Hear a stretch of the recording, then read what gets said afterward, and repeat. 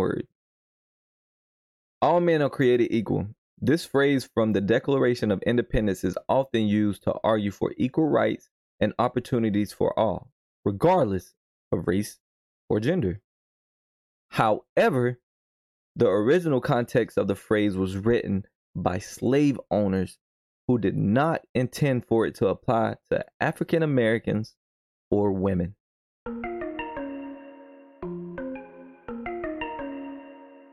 Welcome to the Psych Expansion Podcast. I am your host, Gabriel Elijah. How y'all doing today? What's going on? How your week going? What you been up to? You meet anybody new? You started dating? What's up? Tell me. What's going on with your life today? What's been going on with your life this last week? I'll tell you about mine. So, this week I have been talking to a lot of people, and it's really what inspired this conversation today. It's what inspired this podcast today, this episode. People aren't mindful of what they say to others, or they may have the wrong connotation on something, how they feel about certain words. So that brought me to this podcast today. Language is a very complex thing that has a numerous of rabbit holes, crazy amounts of things that you can talk about when it comes to language. But ironically, we don't talk about it enough, right? Like we talk about everything else, but what the origins of these words mean, where they actually come from, what was the intended meaning that it was supposed to portray or give to someone, what was the intended feeling that it was supposed to give to someone. Language is deep, right? With language, we have the ability to make someone's day better. We have the ability to make someone's day worse. We could motivate, discourage. We can even make people feel a certain way. We could, in a sense, paint a picture with our words, which is crazy. It's not crazy, but see what I'm saying? Like the word, but like it's fascinating to how we can paint pictures with our word. We can make someone visualize something in their head with our words. But with these same words of motivation and inspiration, they can also be perceived to make someone upset and make someone feel uneasy. It's all about how someone perceives the word or the phrase or philosophy that you're given. You could program for good, but also be limiting a person.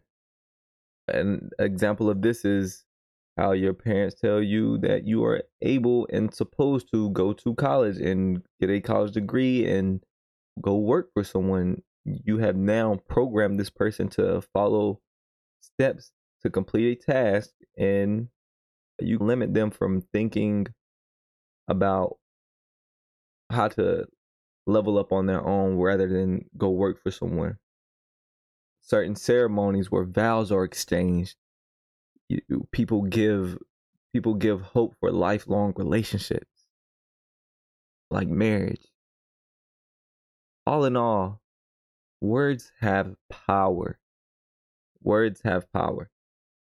People perceive things differently based on tone, biases, experiences, body language.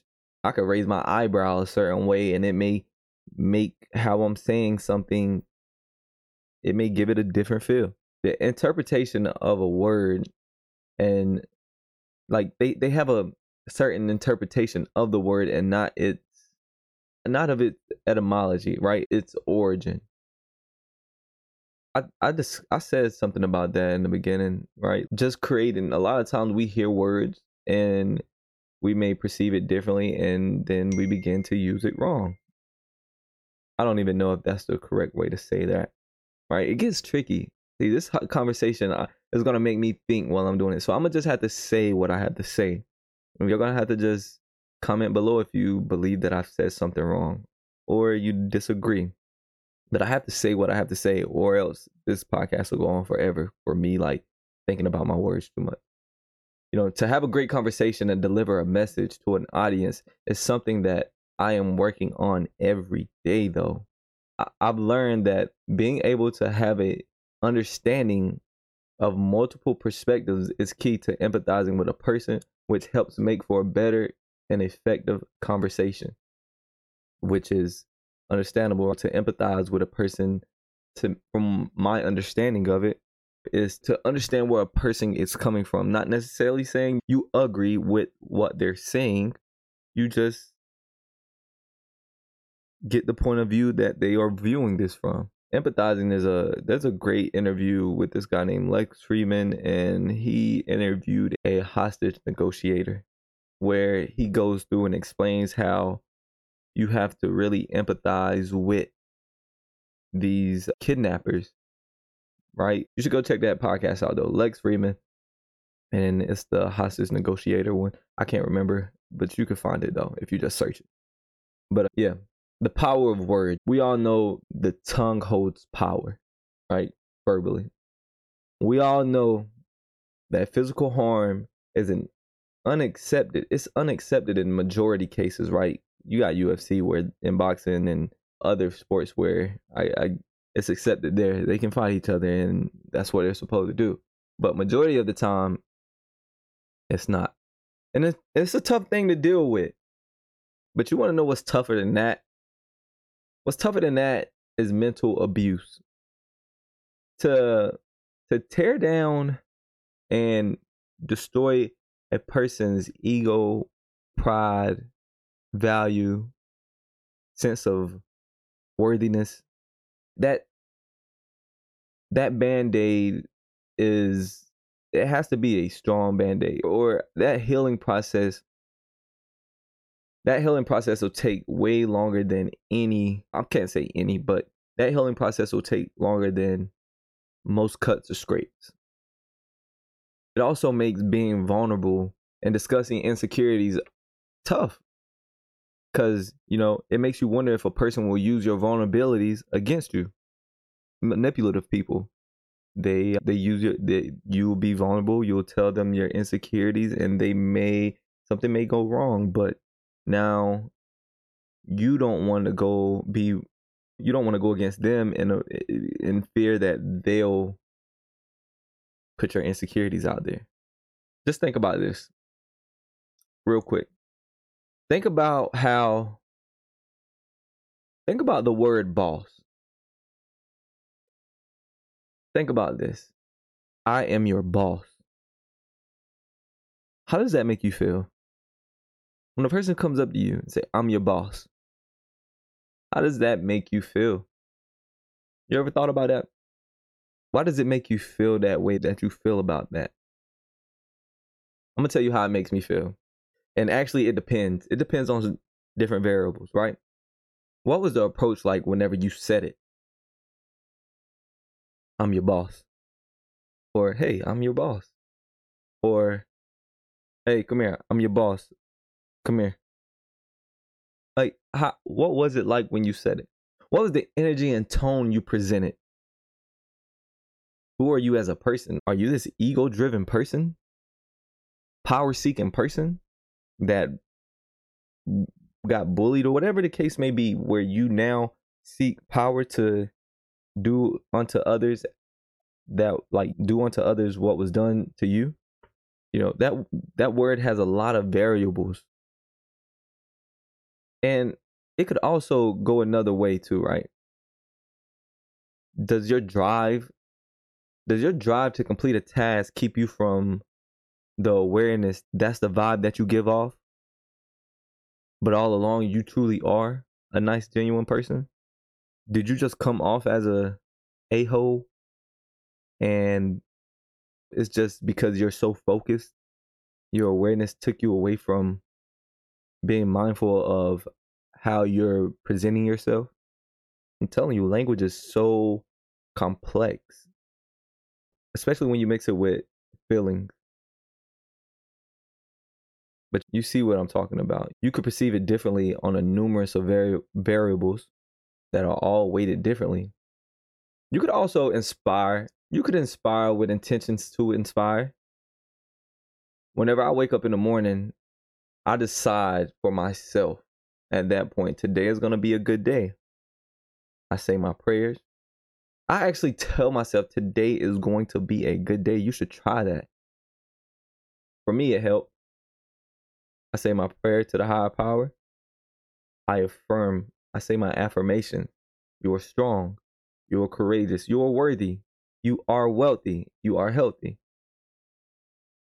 Along with this and an understanding of how life works keeps me from engaging in and entertaining in low level activities. Just having an understanding that you are going to come across people who are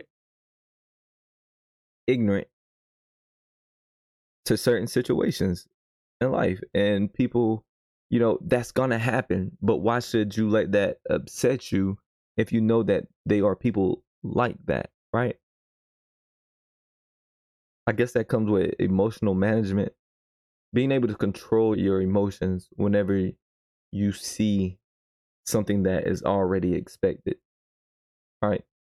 But with all that, saying my affirmations, my prayer, telling myself in the morning that today is going to be a great day, saying these things and practicing these rituals build me a good day. And I don't give people or things or happenings in life to determine that for me. I don't even give it the chance. You know what I'm saying? It's like some things you just expect. So why entertain it?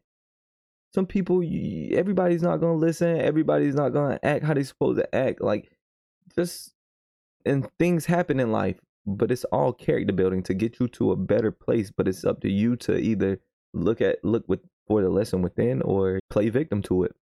It's up to you. Perception within communication.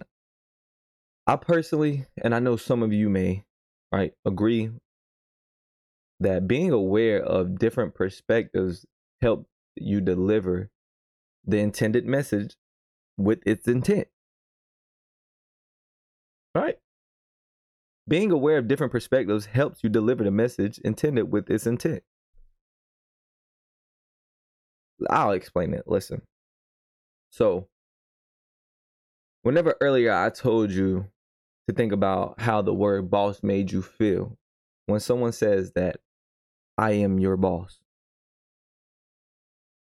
right? And you said it made me feel this whatever way. I was upset. I didn't like the way he came off. I didn't like the way she came off. Or they were very respectable. The way a person perceives something, it can lose its intended meaning and come across as a power play or threat rather than a statement of leadership or authority. Like the whole time, I'm just trying to let you know that if you have any questions, you can come to me. I'm your boss. Instead of elaborating, I just put it in, I shorten it. I am your boss. You can come to me if you have any questions. That's it. That's all I was doing. But with that, right? Knowing the cultural beliefs, biases, experiences of others may help the communication in a way such as if I know that you have had bad experiences with management, supervision, or any form of authority, right? That will help me deliver the message to you where you perceive it in a digestible way. If I know that you've had past issues with authority, I can now say something like, of course, a greeting. I am so and so. I just wanted to let you know that if you have any questions, you can come to me. I'm your boss. That is so much better than just saying the name's Gabriel Barksdale. I'm your boss. Happy to have you here. That doesn't even sound. I'm just like, all right, bro. I get it. I'm about to go back to work. We done. You know what I'm saying? Quick story on perception, right? Real quick story time. So A person that I love to this day, right, once told me, grow up. We all know how that usually makes a person feel. Somebody tell you to grow up 9 times, 8 times out of 10, you're going to feel some type of way about it. Me, the way I'm wired, I said, what you mean? Like, I wanted to know why they felt the need to say that. But the person only repeated their first statement, grow up. So that left an open-ended, I guess that left an open-ended, it raised curiosity. So I won't say it was that day. I don't actually know. Maybe it was that week. I did some reflection and I analyzed my life, and over the past years, I have made corrections to my life. And I am truly happy with who I am today. I'm constantly learning, constantly growing, practicing self-development skills. Long story short, that whole conversation could have went multiple ways. But the way that I'm wired had me perceive it in a confusingly optimistic way. I wasn't mad about it. I more or less wanted to know why they said that, and maybe I needed to look at myself and look at what I was doing, which was good. But they didn't mean it. They didn't. The way that the meaning and message, how they put it out, was later said that they didn't mean for me to perceive it in the way that I did. It was more or less I don't know. I won't say it's not hateful. It's like a more or less, I don't even know how to describe it, but you know what I mean, because you get that feeling whenever somebody tell you to grow up, and you get a feeling of how they're giving it off. So that's how they said that they were giving it off, but I didn't take it that way, which that's just the way I'm wired. It helped me come out. Me personally, I think I came out better. Excuse me. Perception is key. Motivation and inspiration are held in the eye of the receiver. If it's not giving what it's supposed to give, I'd only be labeling you a motivational or inspirational speaker just because that's your occupation. Like, what if you're saying I'm a motivational speaker, but it's not hitting? I'm not taking the word how you're like, you know what I'm saying? Like, how motivation and inspiration, it has a double-sided, it's like a double-sided coin. Not really. Actually, it's not like a double-sided coin. I take that back. I take that completely back.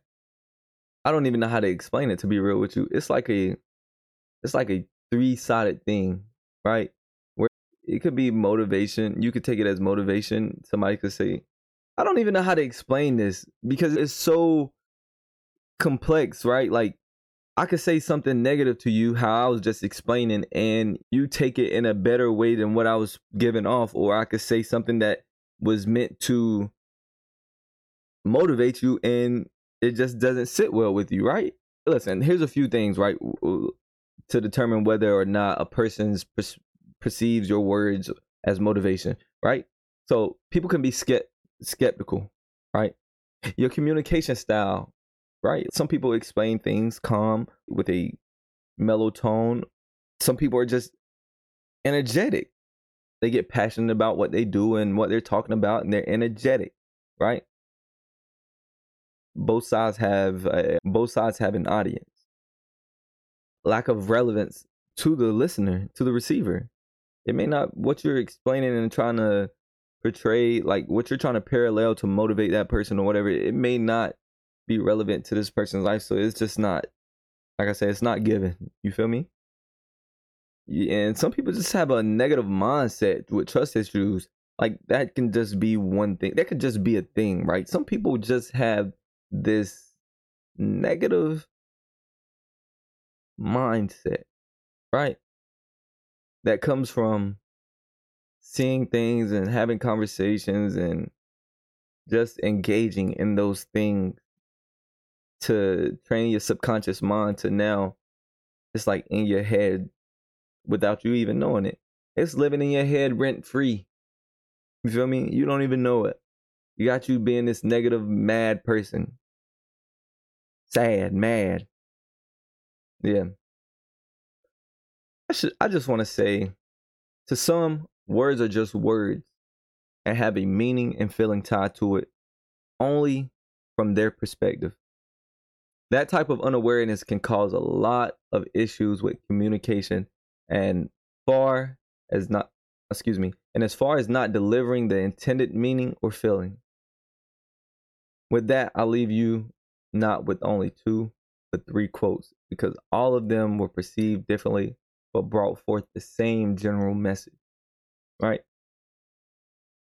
And I have this in order of preference.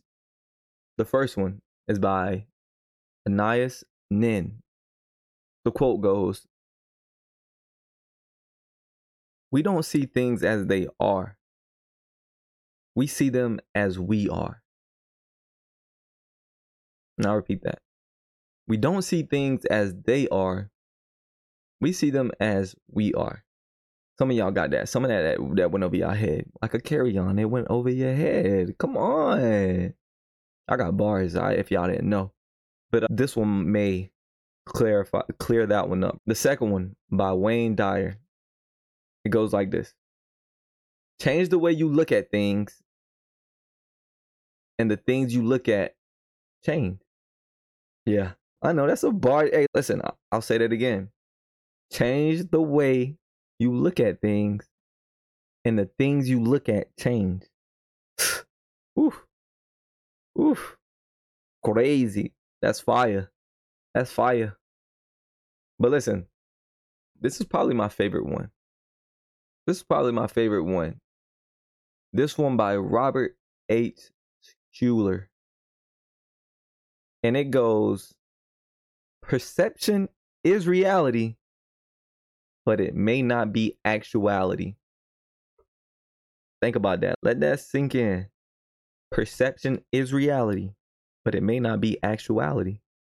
So you may perceive something and that is your reality, right? That's the one that you live in, but it may not be actuality. It may not be, you may have gotten a different feeling or meaning from what was said or delivered to you than that was meant to be, that was intended to be delivered to you. Robert H. Schuller. Perception is reality, but it may not be actuality. Listen, I'm telling you that those are some good quotes. Lastly, we do this every week. We go over AI, not for artificial intelligence, but it is artificial intelligence. But we are speaking of African intelligence, my melanated people. So today we have Dr. Gebru. She is known for her groundbreaking works in AI ethics and fairness, and her contributions have been instrumental in promoting transparency and accountability in the fields of artificial intelligence. Today, we'll be discussing 2 of Gebru's most notable contributions and the implementation in AI. The first things first. I'm gonna call her Dr. G because I feel like I'm butchering her name, but Dr. G, right? She has a project called ImageNet Roulette, right? This project uses AI to expose biases and stereotypes in image recognition software. Here's how it works. The ImageNet Roulette project uses AI algorithms to classify images based on their visual characteristics. Users can upload an image and receive a classification based on the algorithm analysis. However, the project also flags images that could be considered biased or stereotypical based on categories such as race, gender, and nationality. Here's an example. If you upload a photo of a black woman wearing a graduation cap, the algorithm might classify her as a debt-ridden person. Ain't that effed up? Or a single mother, right? Just by you uploading a photo of a black woman wearing a graduation cap, and the algorithm may classify her as a debt-ridden person or a single mother. This is what this woman is fixing, Dr. Gebru. These classifications can reveal bias and stereotypes that exist in an image recognition software, which can have real-world consequences. The project has also been used in AI ethics workshops and training sessions to teach developers and research about the importance of fairness and accountability in AI development. So the next thing is next. The next one up is Data Sheets for Datasets project. This project developed a standardized format for documenting datasets. That includes information on the dataset's origins, biases, and potential risks. Here's how it works. Datasets are the foundation of AI development, and they're used to train AI algorithms to recognize patterns and make predictions. However, datasets can also contain biases and inaccuracies that can lead to biased AI algorithms. Dr. G's datasets for data sheets for datasets projects aims to promote transparency and accountability in AI development by providing a standardized format for documenting datasets. This format includes information on the dataset's origin, potential biases, and potential risks so that researchers and developers can understand the limitations and potential biases of the datasets. The data sheets for oh, I apologize. I am messing this up. But listen, the data sheets for datasets projects has gained widespread attention in the AI community, and it's been used as a tool to promote transparency and accountability in the AI development. To conclude, Dr. G is a trailblazer in the field of AI ethics and fairness, and her contributions have been instrumental in promoting transparency and accountability in AI development. Yes, give it up for Dr. G. Yes, there's one other thing that I want to go over with you guys, right? And it's real quick. It's only because I forgot to do it. But